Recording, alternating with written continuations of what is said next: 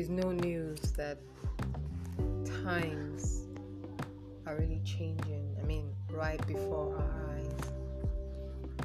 Before now, married men used to have kids outside of their marital home and get away with it. I mean, the women would just sit there and take it. But now, women are the ones having children for other men aside their husbands.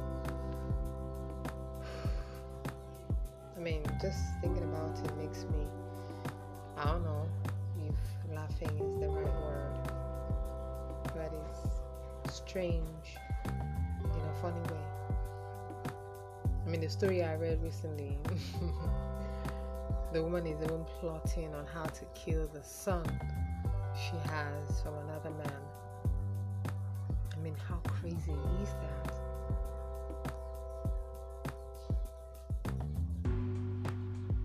Oh man.